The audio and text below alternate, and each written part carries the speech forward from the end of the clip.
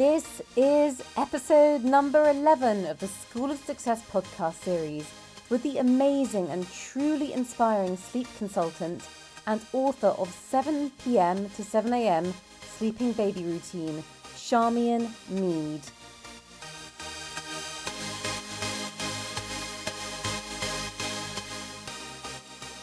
Welcome to the School of Success podcast series.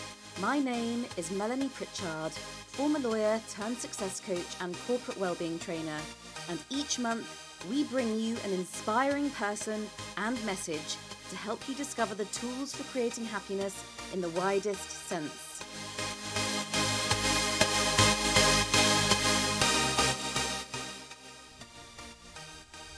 Tanya Mass said, "Motherhood is a constant battle of wanting to go to bed early so you can catch up on sleep, and wanting to stay awake so you can enjoy some peace and sanity."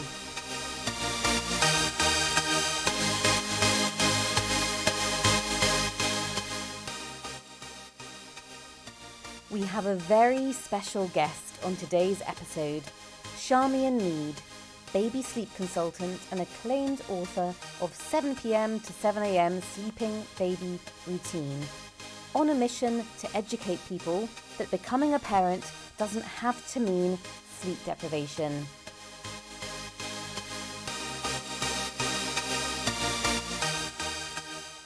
On today's episode, we'll be discussing the key pain points that new parents face, the most common struggles that run through the inner monologue of new mums' minds, the pros and cons of having a baby during the COVID pandemic, and the surprising impact of birth on men.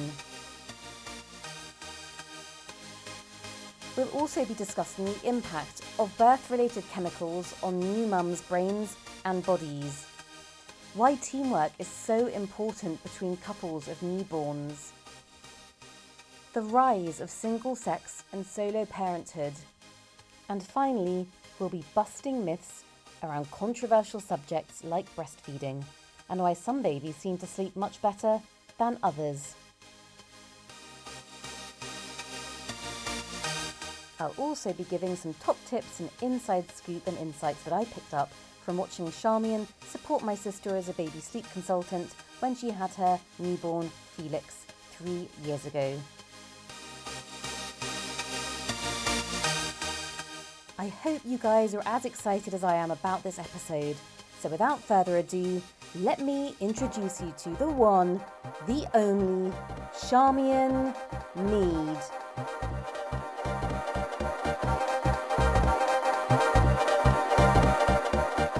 Welcome to the School of Success podcast, Charmian. It's wonderful to have you here. Oh, it's lovely to be here. Just a little disclaimer for everyone listening. I discovered the lovely Charmian when she helped my twin sister with her first baby, Felix. And I was quite sort of blinkered about the sort of job that Charmian does. And I have to say the whole experience was so positive. It completely changed my view of her profession and how essential and valuable it is.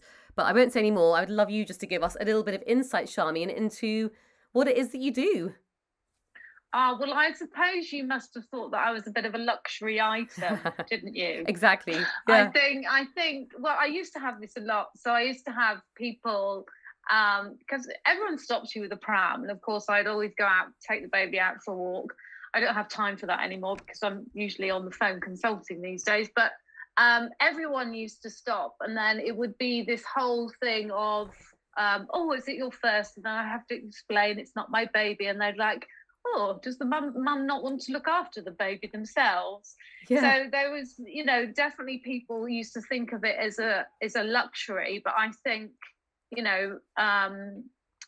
of course, I'm a newborn sleep consultant, and I started off nannying, maternity nurse, which has led me to doing what I'm doing now. But I think with the way that we live these days and not having lots of family around to support, then it's valuable. It's an investment, I think. Absolutely, couldn't agree more. Yeah. And in terms of the kind of clients that you work with, Charmian, what is sort of like a A typical client. Is there a typical client? Because as I said to you, I thought it was all sort of, middle class, luxury. Well, I think that there isn't a typical client anymore. There used to be, and I think mainly because my job is based on referrals. So because you're getting referred to friends the whole time, then they tend to be the same type of person. Yeah. But it tends to be, organised people, generally professional people. And that's what it was like for I'd say the first 20 years of doing this. But since my book's been released and I'm now opened up to remote help, then it's, all walks of life, from 20s to late 40s. Often I'm a present. Yeah. So, present from grandparents or sisters. And absolutely brilliant. Yeah. And what would you say the main benefits are for someone who's really cynical about, sleep consulting for babies? What would you say the main benefits are that people really rave about? I think understanding that that having a baby doesn't need to mean sleep deprivation. Sounds incredible. I think of course you have to feed your baby through the night, but you don't have to be up for hours and hours. And I think understanding your newborn or your baby's needs with digestion, understanding breastfeeding, lactation, all of that has a massive impact on sleep. And yes, there are people that can go through their whole breastfeeding journey on surviving on 3 hours sleep, and that's fine for them, but other people can't. It can lead to mental health issues. It can lead to relationship issues, and it's unnecessary part of parenting. If you meet your baby's every needs, then they will sleep. Absolutely. That literally sounds like a miracle cure. I mean, I haven't got children yet, as you know, Charmian, but I know that even without children, if I don't sleep well, it definitely affects my mental health. Really, really has a knock-on impact. And mine. Yeah. And mine. So I don't know how, frankly, new parents do it when they're, repeatedly struggling. So I think that really is, just to put it into context for people, my sister's baby, Felix, was waking up once in the night from, I think, 3 days in with Charmian's help, and I literally could not believe it. And so positive was her experience that she said she'd go to sort of mothers' meetings with other new mums, and she'd have to really kind of zip her mouth when they were all like, God, I'm just on my knees with fatigue. I'm exhausted. I'm up all night. And she was sitting there thinking, God, I feel really bad, but I'm not even really that tired. No, and she was sleeping during the day because, of course, Felix was sleeping beautifully day and night. Yeah. Just because he was well fed. And I think, the focus on digestion is really important here for the newborn stage. And if your baby's digestion is working well and they're comfortable, then they will sleep. Yeah. So yes, I think a lot of mums that I help certainly don't keep quiet about their experiences. Yes. Yeah, I think you've just touched on something so important, which I think is particularly key in respect of mental health and mental illness, because people often don't share, do they? These are some of the trickier sides of giving birth, of post having a baby, and especially with social media, which often paints a picture of perfection. How do you find that impacts mums? Do you kind of get wind of their inner monologues and the realities of what they're going through versus what they might paint to the outside world or not share? I see quite a lot of mothers sharing their struggles on Instagram. Yeah. So I think it's kind of there seems to be two extremes of mothers sharing massive struggles, which of course is normal, and then others just showing how amazing everything is and sort of have a bit of a facade. Yeah. But you don't really know. I mean, there are women that can get up 5 times a night and look amazing on it, and it doesn't really affect them, and others it does. So I think I do. I actually think there's quite a balance when you look at parenting on Instagram. Yeah. There's a balance. Yeah, you're right. They can be kind of two extremes, can't it? Yeah, very good point. Something else, Charmian, I don't know if this resonates with you, but I've got a friend, and we were talking about, sleep consulting and the work that you do. And he said that he can always tell at work which couples have used a sleep consultant because they still, their relationship isn't maybe as impacted as, it isn't as under such strain because they're sleeping well, so they're getting on better, and it kind of helps optimize your romantic relationship. Is that something that you've noticed in your work? Absolutely. I think if you're sleep deprived, it all becomes a bit tetchy and you become a bit short with each other because you take, it always gets taken out on the one you love, doesn't it? Yeah. So, I generally see the first time that I go in with a couple with their first baby that it's all very lovely and very supportive. And then second time round, it's quite tetchy. But, the longer you are getting up in the night and you're a body that can't cope with that, then, you do get tired and you do get short with people. Of course. Especially the husband. Yeah. Well, both of you. Yeah, and that's a really interesting point, Charmian, because, we talk a lot about, God, it's so hard being a woman, the hormones, being, mums or maybe working mums. And, what about men? What are your thoughts on the impact on men of, having a baby and growing a family? Well, I think it affects both parents. And of course, you can't take away from a mother's experience with her whole body changing, giving birth, and then having to feed. A mother's body is going through a lot, not physically, hormones, mentally, but also, of course, it affects the father and men, or even, a partner, because the dynamics of the family shifts and the responsibility, and typically, the father or partner becomes the main breadwinner, which then puts a lot of pressure on them. They have to adjust their role in the relationship, so they sort of take a back seat to the baby, and that can be a hard shift. And certainly I've seen, quite a few men, not as many as mums, but I have seen men go through postnatal depression, having a baby.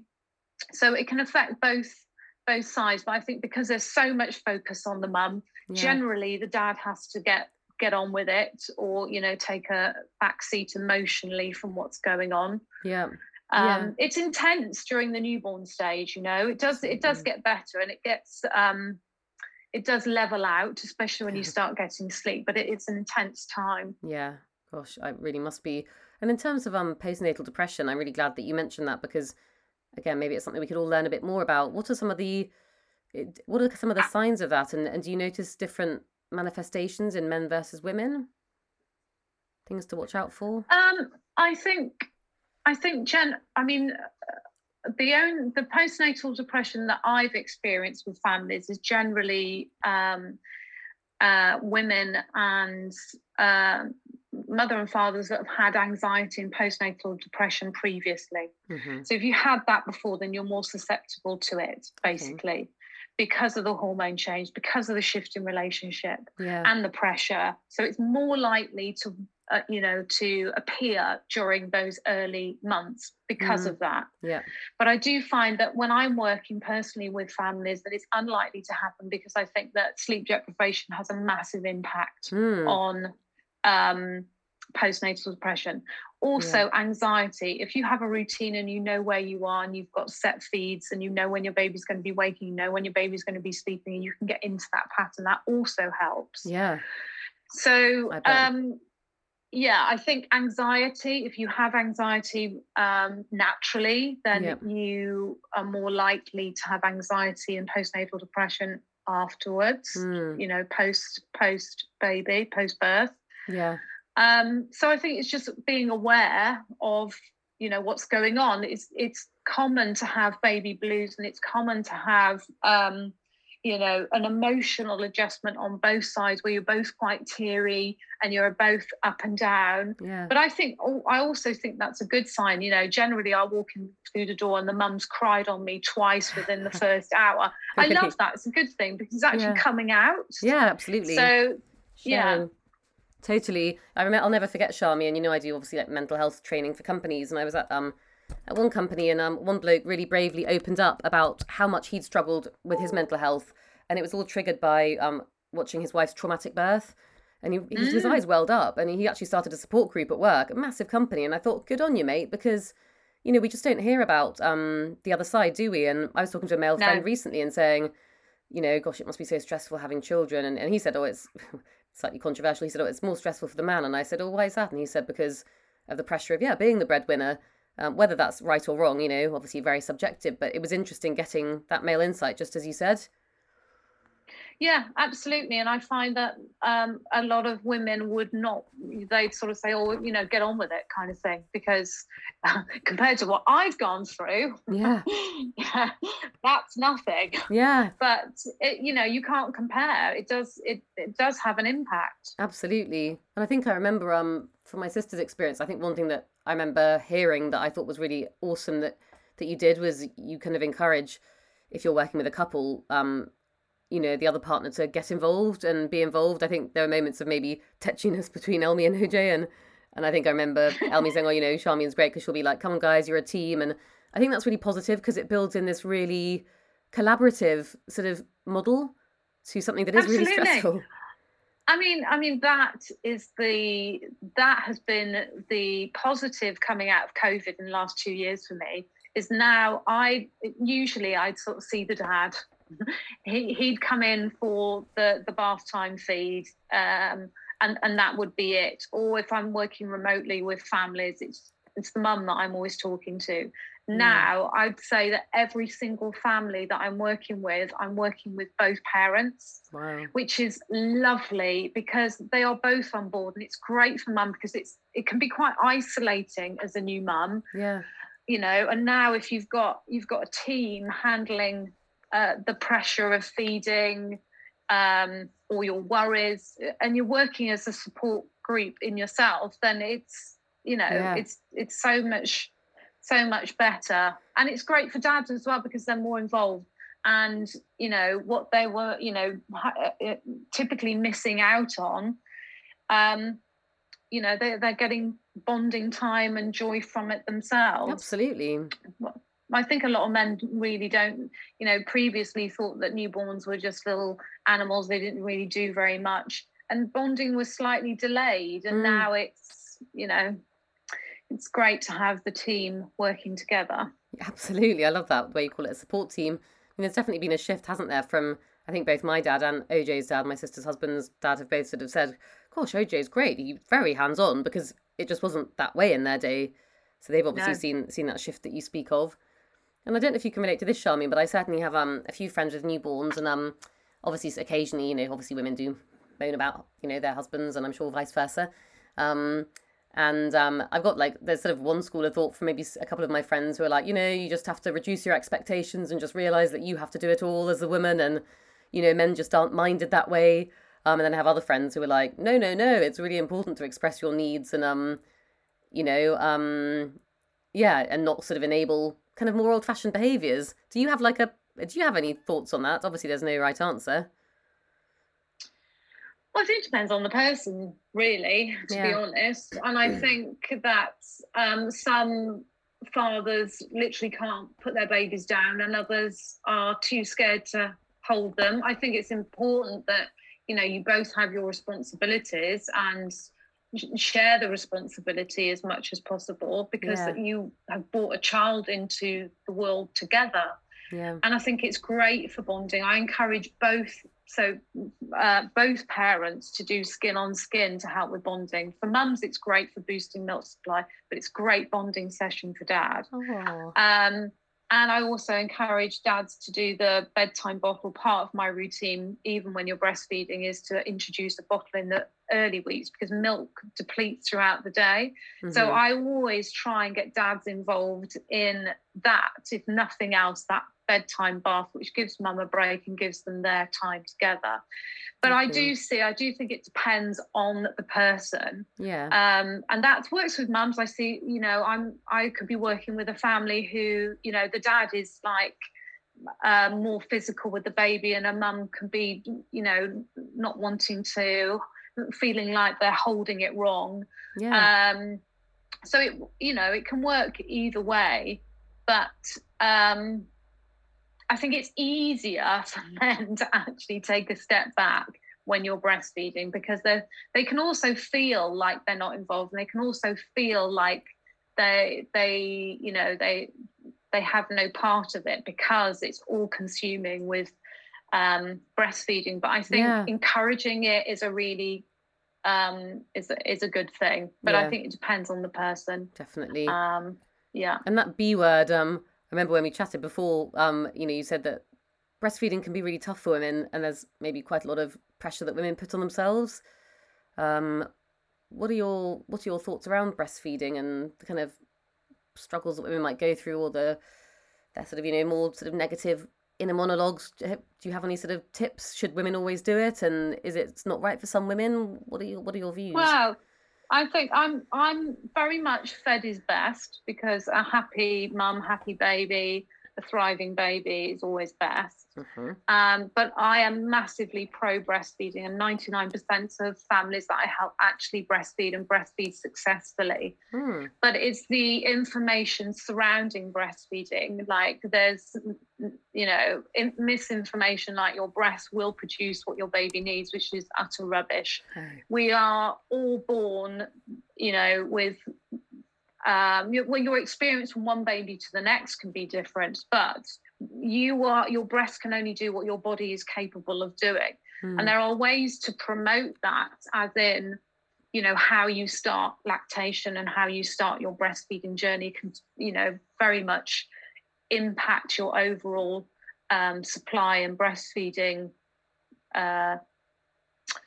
journey throughout. But it's hard work. It is hard work. Yeah. It's not easy. You are born with a baby's appetite much bigger than your supply, and it takes weeks to build up. And I think understanding your breasts and understanding how they work, and understanding your baby's appetite and digestion will really impact how successful you are at breastfeeding. I think the advice these days is just feed on your demand, and your baby will tell you when it needs to be fed. And I think that can be unhelpful, because that's great at the beginning because it doesn't put any pressure on you. Yeah. But what happens is you're unlikely to carry on because you don't understand how your breasts are working, your personal supply, the way your milk flows, and your baby's digestion. So I think and it's also emotional, because I think you're set up to think that formula is the devil, and that you're a bad mother if you don't breastfeed. But you're sent out with that information that that's what you've got to do, without any practical advice of understanding how to do it, and how your breasts work, and how you can get the best out of your breasts. I love that, how you can get the best out of your breasts. That sounds like something men would also be interested in. Your breasts are your third brain. Wow. Oh my gosh, I love some of these slogans. I feel like that's a book title, Charmian. Discuss. Brilliant. So Charmian, that's really interesting. As you say, like, we're not, as women, we're maybe not taught how to do this stuff, and it can cause immense stress, not knowing how to like wind a baby, breastfeed. Yeah. When to put them to bed is a routine important, isn't it? So in terms of like what you do, like, talk me through like your sort of the day to day. Do you kind of brief mums before you turn up, or do you kind of turn up and talk them through it as you go? Like, how does the day to day work in reality?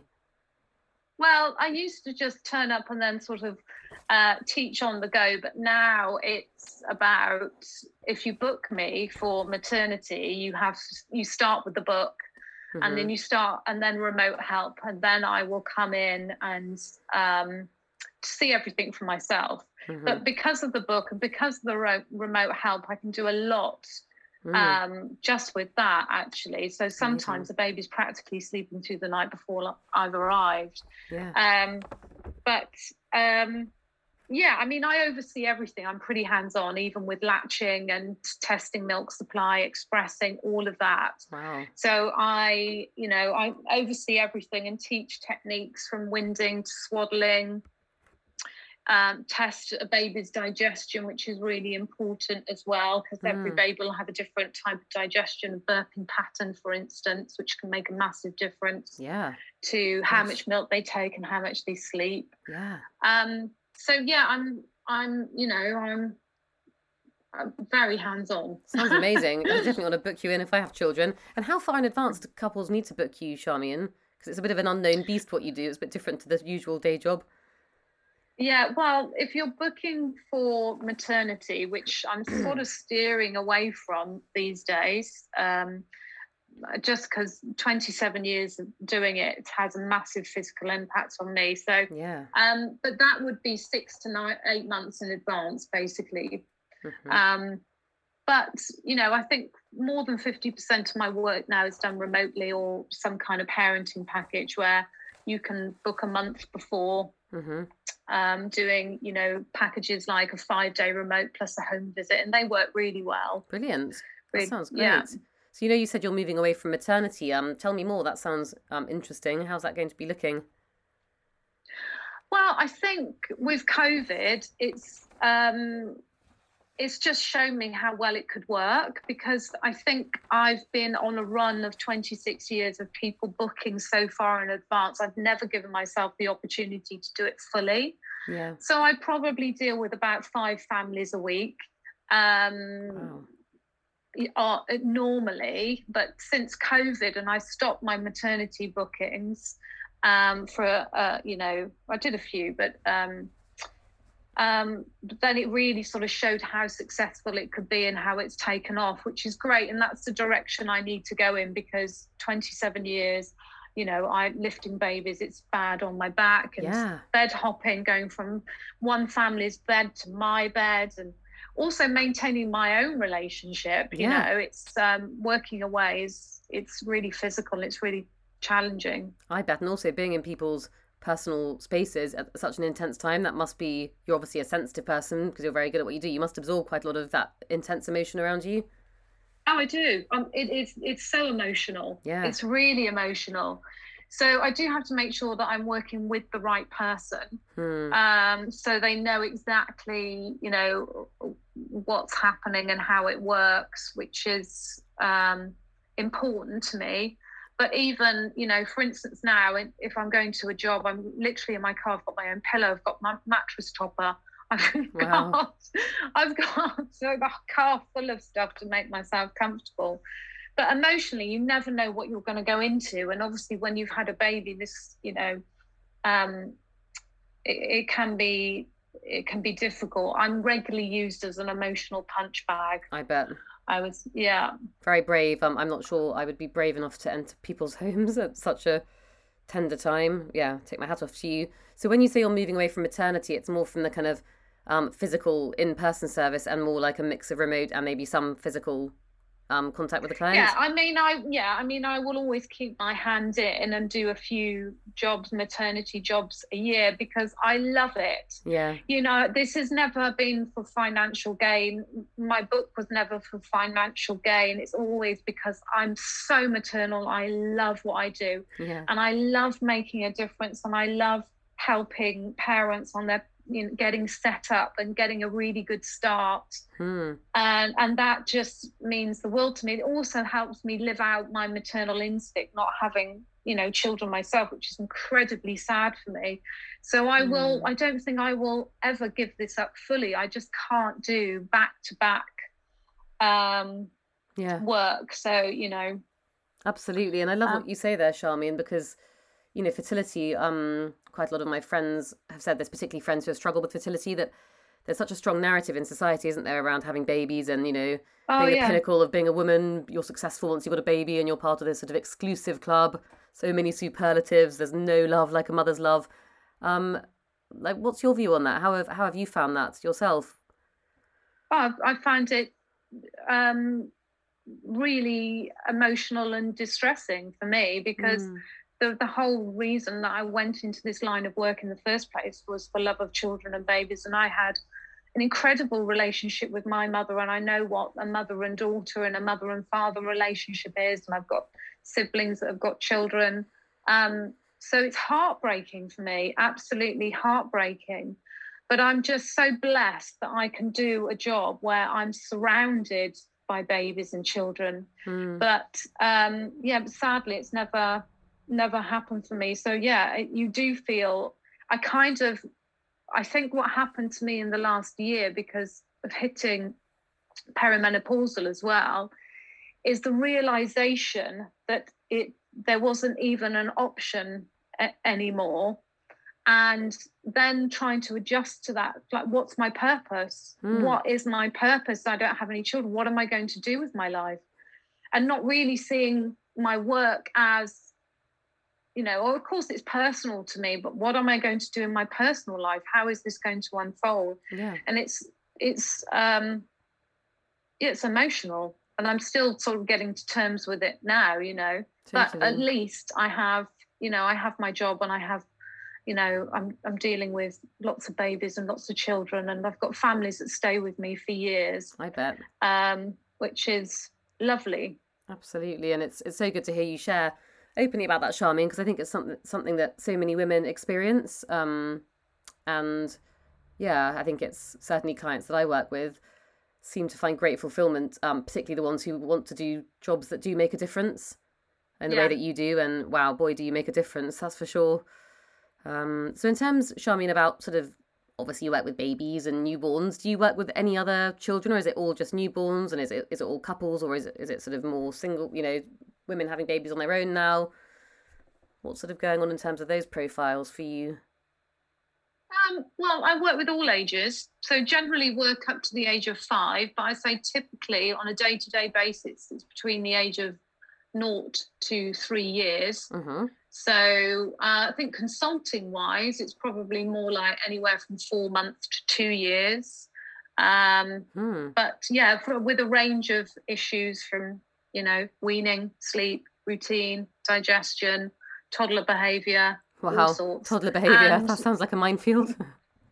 Oh my God. It is, but it's so lovely because you can mould a toddler's behaviour, and it's just so. I love toddlers. It's one of my favourite ages. I bet you're really good with them because you're firm but fun. Yeah, very fun but firm. Yeah. And then they feel secure with that and happy at the same time. Yeah.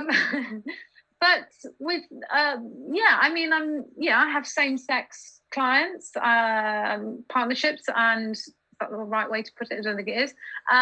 Single parents. Mm-hmm. Still mostly it's, mum and dad couples, but it's definitely opening up. Yeah. Brilliant. That's good to hear. It's lovely to hear how, the ages are changing, really. And in terms of obviously you mentioned slightly older children, what do you think the kind of dream is? Is it best to ideally book someone like you in and have you in like my sister did from literally day 2? I've got another friend who used you, and I think you came in kind of later on, like months after she had her baby. What's the kind of optimum result, would you say, if you were advising someone on this topic?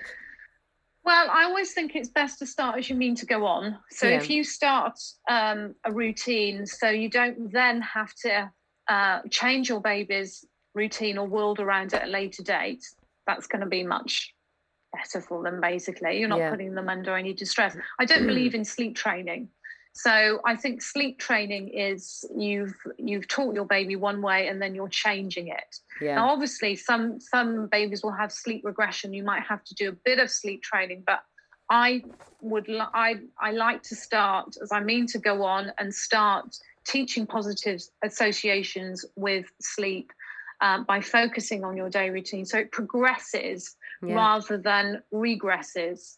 Yeah. So booking in the early weeks is a really good thing. Whether you do that remotely or physically, that works better in my book. Yeah, that makes perfect sense. Yeah. I love the way you keep on repeating the word routine, because even, mental health wise, I'm always surprised that even if people struggle with really serious mental health issues, routine is such a well-being booster for everyone, whether it's baby, middle-ager or elderly person. Absolutely. So a child that doesn't have a routine will end up feeling insecure. Yeah. So boundaries are there for a reason, and it keeps babies and children feeling secure. They know where they are. They know what's going on. Yeah. And that's a good thing. It's not a negative. Totally. I love that. Boundaries are good things. Boom. Totally agree. Yeah. And in terms of, this might be a silly question, Charmian, but in terms of like the hormonal impact on a woman who's pregnant or just had a baby, like how does it affect a woman, and is it the same for all women? No, not necessarily. Of course, there'll be a hormone shift and change, especially with pregnancy, giving birth, and then the shift afterwards. But I think some women feel everything and are quite emotional, and they can feel the change going on, and others don't. So I think it depends how sensitive you are as a person, really. Yeah. And it doesn't mean to say if you weren't sensitive at the before you got pregnant, doesn't mean to say that you're still going to carry on like that. You could become extremely sensitive to your hormones, post birth. Yeah. So it's changeable. But I think again, sleep does help. Deal with all those changes. I listened to a podcast recently with a sleep specialist, and they said some amazing phrase that really stuck with me. It was something like, sleep is the bedrock of well-being. If you get that right, everything else flows with greater ease, doesn't it? Absolutely. Your body has to recover. Your body and your mind need to recover. Absolutely. Yeah. Absolutely. And I think we've covered the different stresses for men and women. That's really good that you touched on that. And you've obviously covered the different dynamics when you return to families, that maybe there's a bit less, sensitivity. The novelty's worn off. Yeah, the novelty's worn off. Exactly. Absolutely. And you mentioned COVID, Charmian, which is interesting, and how it's been obviously very good in some ways for parents being together. That's really lovely to hear, a positive there. What do you think the impact has been of COVID for newborns, or even toddlers and slightly older children? Have you noticed any patterns? I don't think with newborns, because all they need is being fed and their mother basically and father and a warm bed basically. But I think for the toddler age, it's impacted. I have a nephew that's a toddler, and actually I compared him to a few others. So he is quite an independent little chap. So he went out in the world. They were all my sister-in-law and brother and family were all self-isolating. They live out in the country. And when he was released into the world, he basically, you just couldn't keep him down. He was just investigating, going everywhere. If there was a dog, he had completely fearless, basically. And I thought, oh, that's interesting, because I would have thought that he would have been quite sensitive and quite shy around, new people. And he wasn't. He was the opposite way. But I have seen a lot of, parents that I work with having to take their children to nursery for the first time, and it being a huge deal because they haven't even been socializing with friends. Yeah. But I think if, within the first couple of years, I think once exposed to outer influences and what am I trying to say? Not outer influences. Once you open up to the world and you start socializing again, then it all evens out. Yeah. But I think, during the newborn stage, it's minimal. I think more for parents than babies, to be honest, because during COVID, that mums weren't able to get out and socialise, and that was difficult. Yeah, absolutely. It's reassuring to hear that children, bounce back, because, in many ways, adults have probably experienced similar struggles, haven't they? Exactly. Absolutely. And it's funny, I've got a couple of friends who I think, again, hadn't heard about sleep consultants, and they were sort of thinking back to the good old-fashioned days, I think, when you had night nurses sleeping in with the baby and doing all the work and the mum in another room. That's not how it is it? Really? That's not what you do? Oh, well, you can still get that. I think a lot of maternity nurses would still, and night nannies and maternity nurses work that way, but that's not how I work. And I probably work a little bit different to most sleep consultants as well, because I focus on the newborn stage, or a lot will actually just focus on 4 to 6 months plus. Yeah. So my role is teaching, and I'm teaching my own method, which, promotes sleep, with daily routine rather than focusing on the night. Yeah. So it is pretty hands-on. I can't do it for you, because if I do it for you, then I leave, and then you can't implement the routine. It won't work. Totally. So yeah, that makes perfect sense. It's a teaching role. That makes perfect sense. And I prefer that because to me, that sounds more empowering. Because, it's very easy to stick a plaster on it and you just do the work. But at the end of the day, babies need their mums, don't they? And you're empowering them with the skills that they can then have the confidence to go off and continue that. Exactly. Otherwise, you never get anywhere. You just get some rest. Yeah. Quite expensive rest. It's expensive rest. And exactly. Absolutely. And this might be another silly question, Charmian, but why do you think some children are harder than others? Do you think some children are harder than others? Or do you think it's just that some mums are, this is a controversial thing to say, but sort of better than other mums? Because, sometimes you do get the sort of tricky children. It's all about, what you know, doesn't it? That's the thing. So if you're looking, the newborn stage is as different to the toddler stage as the baby stage. So you've got 3 different stages here. Yeah. So there's no newborn better than any other newborn, but it's their digestion. So the digestion is, the gut is sensitive. So the more sensitive the gut is, the harder, the more problems you have surrounding feeding, and it all stems back to feeding. So you get feeding and digestion right, which obviously it ties in with breastfeeding because all together. Then most babies, they all work mechanically the same. They will all sleep.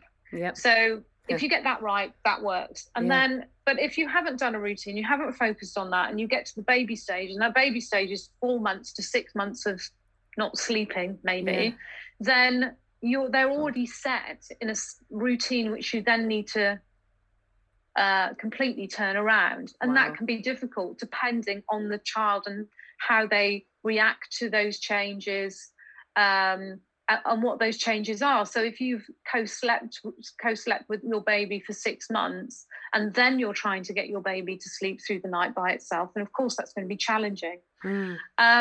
So I think you've got it's parental influences and the routine that you set as a parent.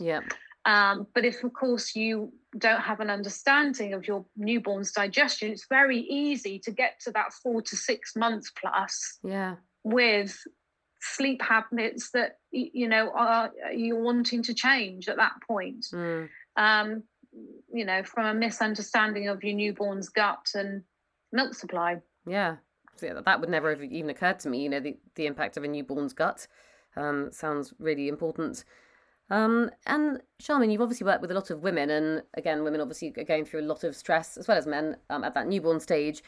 Would you say there are any kind of typical kind of destructive inner voices that women are experiencing when they're when they have a newborn? Are there any kind of typical monologues and fears and anxieties that go through most women's minds? Yeah, I think there's quite a few. I think being a good mum, worry is massive, of course. Am I doing it right? Why doesn't my body work as it's supposed to work? Especially surrounding breastfeeding. I think when you become a mum, you are, that's it. You're born with a lifetime of worry, basically, and how you manage that. There's the typical monologue, which is, my body isn't breastfeeding. Why can't I breastfeed? Even those that are successfully breastfeeding, I think because women expect to be then presented with a milk supply and it all just, happen, instinctively, and it doesn't. And when that doesn't happen, they then put a lot of pressure on themselves. So it's just kind of talking them down and explaining that it's perfectly normal,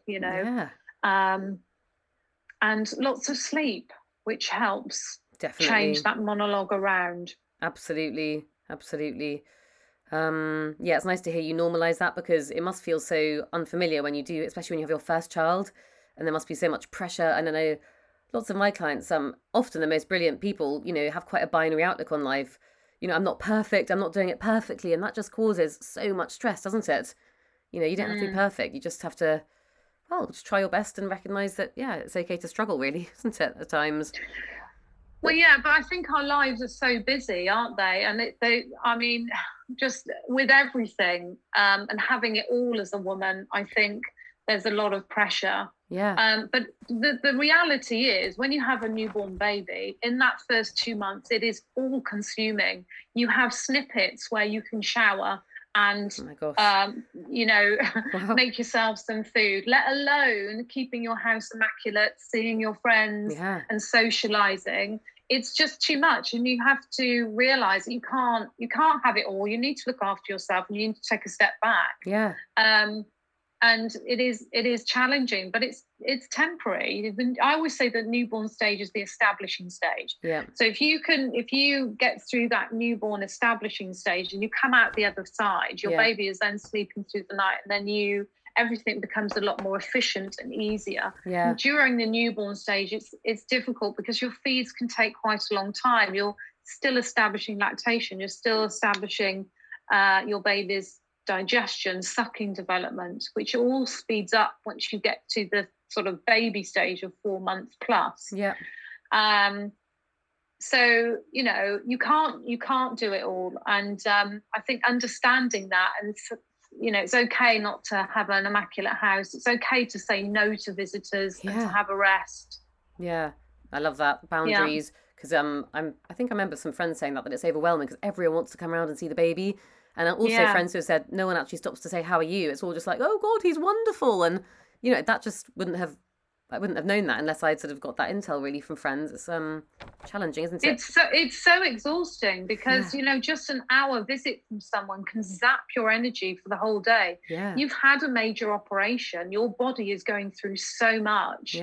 And it takes it out of you. Totally. But you see women sort of just bouncing back and out with their buggies, and it's not reality really. You have to look after yourself. Absolutely. I sometimes think it's a bit like sex education at school. It's helpful, but it'd be much better, I think, in many ways, to be taught about what a healthy relationship looks like. And similarly with parenting, you go to antenatal classes, learn how to breathe properly during labour. But sometimes I think, crikey, it'd be so good to have workshops on all the stuff you're talking about, and here are some of the pain points, and this is how you can manage them, and these are some things you might be thinking, and this is how you can try and sort of support your own well-being. Anyway. Yes, you're not in control of the birth, are you? You can try to as much as possible, but it is what it is. But it's, the next month is quite an important month to get your head around and have more information on. Definitely. And Charmian, I'm sure it's the same with you as it is with me, that most of my clients are absolutely delightful, and then occasionally I might have a slightly more, how can I put it, challenging client. How do you choose your clients? And do you have a sense when you meet someone of whether they're going to be someone that you're going to gel with, or whether you're like, actually, I'd rather just bypass this experience? Oh yeah, well, I try as much as I can, and because most of my clients, maternity-wise, are referrals, it means that I'm generally going into the same type of person, which is great for me. Yeah, really good. But every now and again, I've had someone that I've thought I've met. So I used to meet everyone, and I used to go and see their setup and how everything was, and get a feel for them before I took them on. Since COVID, I haven't been able to do that. So I really do have to make sure that everyone have a few chats with people to make sure that they're my kind of person, and they are a routine person. Of course, that's really important. If you're not, this isn't going to work for you. And there's we've all got there's different parenting styles, and this really does have to be your parenting style for you to book me. But there was one I remember. So I worked with this lovely girl in the Cotswolds, Abigail, and she on her third baby. So I've worked with her 3 times, and I absolutely loved her. Got on so well with her, and she'd sent this lady through who I met in London. And I remember coming away from meeting and thinking, and I remember actually physically stopping in the street going, I don't know about this. I'm not quite sure about this. This isn't right. And I thought, well, it doesn't matter, because it came through Abigail, and she's lovely. It's all going to be fine. Anyway, it turns out that they met in a bar on holiday, and it wasn't the best experience. But I do try and make sure that we have it has to work both ways, whether I'm right for them and they're right for me. And you learn as you go, don't you? I think you learn to trust your instincts, don't you? For sure. Absolutely. Do you find there are any common misconceptions about your job, Charmian? Because you're the first sort of sleep consultant, kind of maternity support that I'd met. Do you find, for example, Elmi, my sister, gets a lot of, oh, interior design sounds so fun, and I always say, actually, it's really basically like glamorized project management and is really stressful. Do you find that lots of difficult clients and third parties and things that go wrong that she'll get the blame for when she has no control? Do you find that you come across misconceptions like that about what you do? Yes, I think some parents would think that I do everything for them, and that it's sort of a guarantee that I will come in and their baby will sleep through the night. Yeah. And that's not obviously the case, as we just discussed. It's the teaching, you've got to do it. Yeah. And I think from the outside, especially when you look at my book and what I'm about, I think because my routine has babies sleeping really well from such a young age. I think a lot of people will think that I may be leaving babies to cry, or they're not being fed properly. Yeah. And actually, that's what I'm doing is absolutely no crying whatsoever. And these babies are thriving and doing really well, and just setting up really good sleep habits for the future. Yeah. So I think there is a lot of misunderstanding on my routine. Yeah, I can imagine. Definitely. I can certainly say with Felix, and maybe this is partly your work, he has no problem going to bed. He almost skips up to bed. It's remarkable. I mean, there's almost no kickback. And I wonder whether that routine is part of it. Oh, I hear that on a regular basis, that, because parents dip in with me, like especially at Christmas, and they'll send me snapshots of their 5-year-old or 10-year-old or whatever, and they'll always sort of mention how like, oh, never had a problem, and they've always asked to go to bed because they've been so secure and set up with their sleep habits. It's great. Yeah, absolutely. I do find as well that the earlier a baby sleeps well through the night, the less disturbances they have growing up as well, because of the stronger habit that they've got. Totally. I mean, so many problems later in life do start in childhood, don't they? And I'm sure sleep is no different. Yeah. Remarkable. And I mean, I know that you work with loads of different clients and all babies are different, but if you had to sort of paint like an average picture of what success looks like, what's the kind of, in terms of when you go into a home, what's the kind of typical situation with a baby? Like, is it that they're generally waking up once in the night on day 4? Or like, if you had to kind of pick like a median case study, what would you say? What, for success? Yeah. I think it's different with every family, because not every family, but often they'll seek me out for sleep. But the reality is it can be, with successfully breastfeeding. Yeah. And their goals could change whilst I'm there. It's just I happen to get their baby sleeping at the same time, because it's all part of it. So for me, success is, if I've got a mother that's not confident with her baby, it's about building confidence, making sure that she's happy, leaving her confident, that the routine is working successfully for her. And it, that could be a baby's just waking up once in the night, all the way through, or even waking twice in the night, but the focus was on breastfeeding. So it's all about, leaving parents happy, confident, and a thriving, content baby. Amazing. Whatever that, I want a piece of that cake one day. Sounds great. And Charmian, this is a bit of a random one, but for anyone who's thinking, oh wow, I love the sound of what Charmian does, what would be your top tips for someone looking to get into your field of work? Oh, lots and lots of experience, of course, because it takes years and years to gain an understanding of newborn digestion and lactation, because it's not, for me, sleep consultant, this is not, I don't focus on sleep. I focus on everything else but first, from, toddler behavior, their whole routine, what they're eating, their stimulation, their physical activity. For newborns, it's the same. It's their whole routine. It's all those little micro tweaks that you make, and making sure that you meet your baby's daily needs that impact sleep. So for someone getting into it, it's not like a sleep training course, maternity nurse course. I would say it's years and years of experience and a love of children, of course. Yeah, absolutely. So it would sort of involve working with that age group for probably a fairly extensive time before you could contemplate moving into that field. Just in case anyone's thinking I'm going to do that and I've never worked with children. Well, I think they should, because it's one of those things you learn on the job all the time.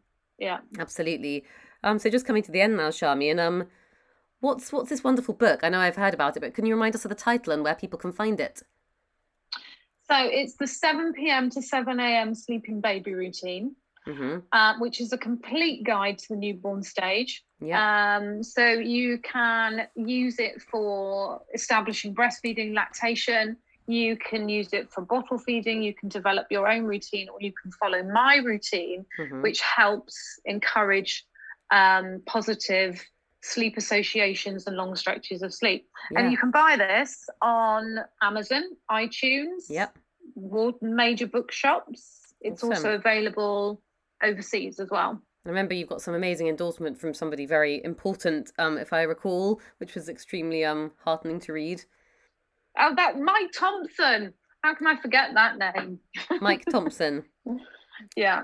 So watch out for that one if you grab the book. And Charmian, what's next for you? You mentioned, maybe moving into a more of an online model. What's coming up next? What's coming up next is the Weaning to Sleep book. So I'm just finalising that at the moment. Wow. So that is the next step from my book, which handles sleep regression. And in the months from 4 to 6, whilst introducing weaning, a weaning routine, and sleep issues from 4 months to toddler, basically. Wow, that book sounds like a must. Anything else that you wanted to share about sort of what's on the horizon, all things Charmian? Well, I might be putting up some weaning tutorials on my website. Oh, wow. Hopefully that will be coming up soon. And maybe a few more parenting packages. Brilliant. But we will see. I'm pretty busy at the moment. It's very hard to keep everything, totally. Juggling with writing, books. I bet. Instagram whilst physically working. I'm finding that quite challenging, but it's just moving at a bit of a slower pace. Yeah, I remember you were booked up when my sister wanted to use you again, so that's definitely a reminder for people to get in touch with you as soon as possible if they want to work with you. And in terms of your website and Instagram, where can people find you? What are the links? So on Instagram, it's the Sleeping Baby Routine, or you can put in my name, Charmian Mead, and my website is the Sleeping Baby Routine. Love that, so catchy. And I think the final question, Charmian, is if you had to define what success means to you in life, what would you say? Success to me is doing a job that I love and making a difference for all these lovely families and helping them getting set up. That is success. When I'm traveling back and forth from a client, I'm always thinking about, especially on a Friday, I'm traveling back and I'm always thinking about, I always go through the week and how well they're coping and how well I've done and if I can do anything better, because I just, making a difference to someone's start of life is hugely rewarding. Yeah.